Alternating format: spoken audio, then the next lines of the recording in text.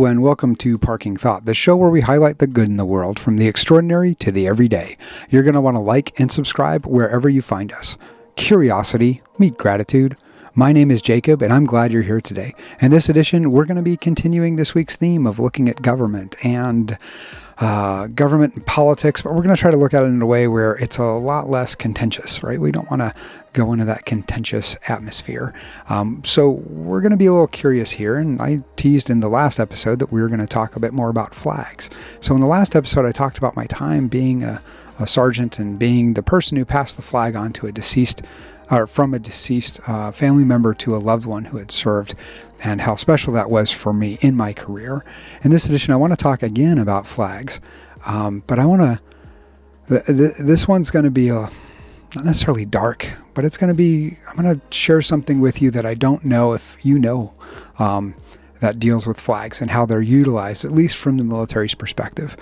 Now, what's interesting about how you get treated in the Army is it's not very kind sometimes. Literally during my basic training, we had what we called cattle cars or cattle trucks, right? And we would all be piled into the back of this thing, standing up vertically, and they would slam about 20, 30 people in there just to move us from point A to point B.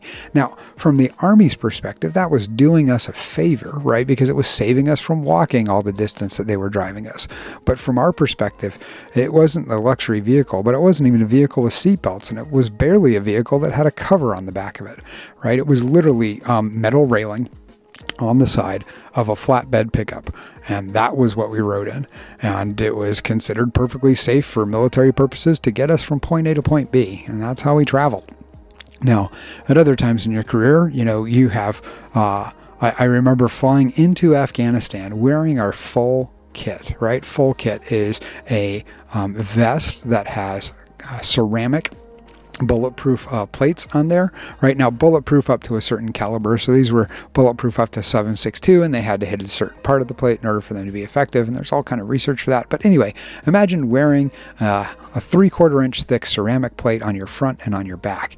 And imagine carrying at least 2 weapons, right? I had my pistol with me and I had my rifle with me. And imagine having, as we all do, your backpack that you carry with you on an airplane. And then imagine that you have to do all of this in a seat that is designed with the distance for your legs that Coach had from about 10 years ago, right? Most airlines have given you at least a 1/2 inch more leg room. Not in the Army. Nope, not in the Army. So when we fly into Afghanistan, it was all your full kit, totally squished, with dudes to your left and right wearing the same amount of kit. Everybody's bumping each other, and it's really not comfortable. Now, that's the way you travel while you are alive in the Army. And in this episode, again, it's not dark, but it is humbling. I want to talk about the way you travel when you're no longer alive, because I don't think people have a whole lot of exposure to this, and for good reason. But I also think it shows a bit of reverence that despite the flaws we have in our government, the reverence that it shows for those who have passed on is absolutely tremendous. Now, before I flew into Afghanistan, and I can't remember if it was before or after Iraq, I think it might have been before, I got the opportunity to have some free vacation time and a flight back to the United States from Germany, where I was stationed, on the military's dime. So they flew me back on a C-17. Now, I remember waiting in Ramstein Air Base for the C-17 to pick us up and fly us back. And military flights don't have to, there's no schedule. There's a schedule, right? But there's no real schedule of, flights being on time like you have in the commercial airline industry, right? These flights need to leave on a specific window of time. Anyway, that window of time, or the start of that window of time had started, and yet the flight had not happened, right? We hadn't gotten on. And one by one, each of the passengers on the list were being called up and asked a couple of questions. And I didn't know why.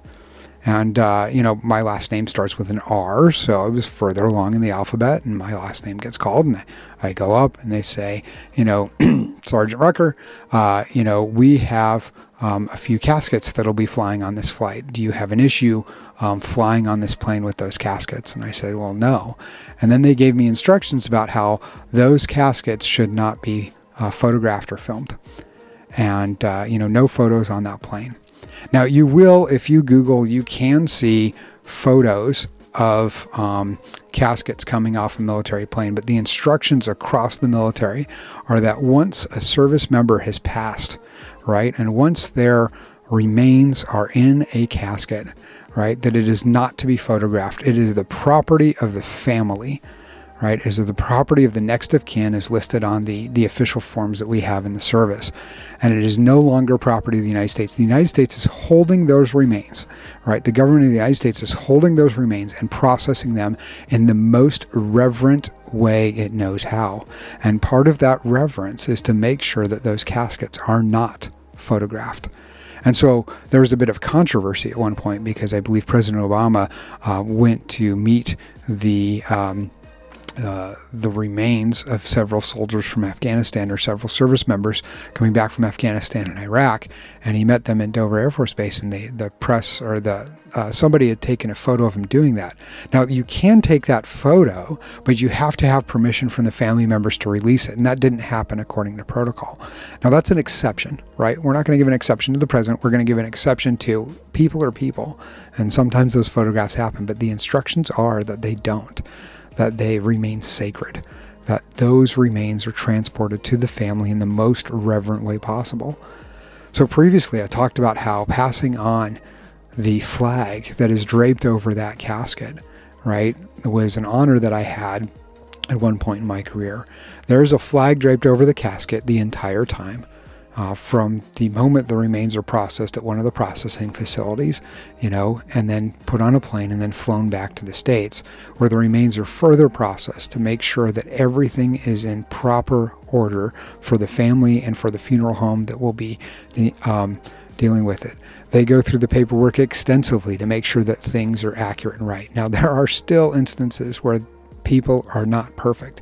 We did have one instance early 2000s, where these, once they go from the C-17, they fly in a much smaller plane.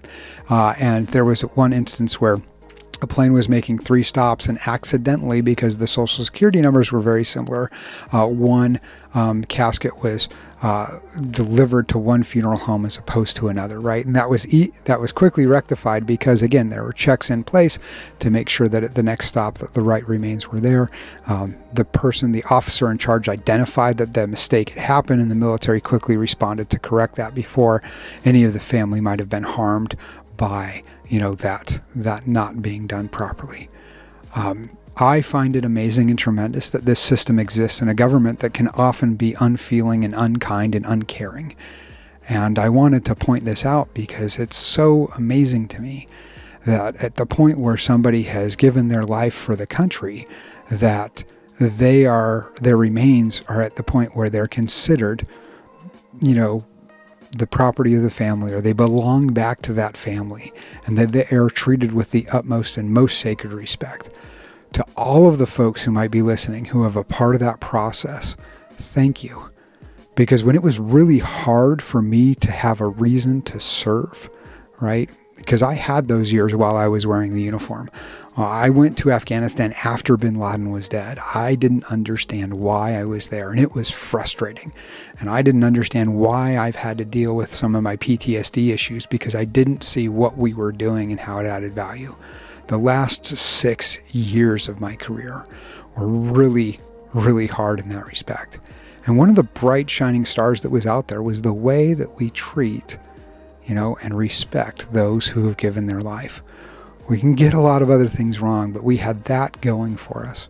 And I really appreciate the people who created that system and the people who help execute that system, and the tremendous work that they do to help families understand and appreciate, or to tell families that as a people, as a government, we are trying to understand, and we are working our best to show our appreciation for those who have lost their lives and lost their loved ones.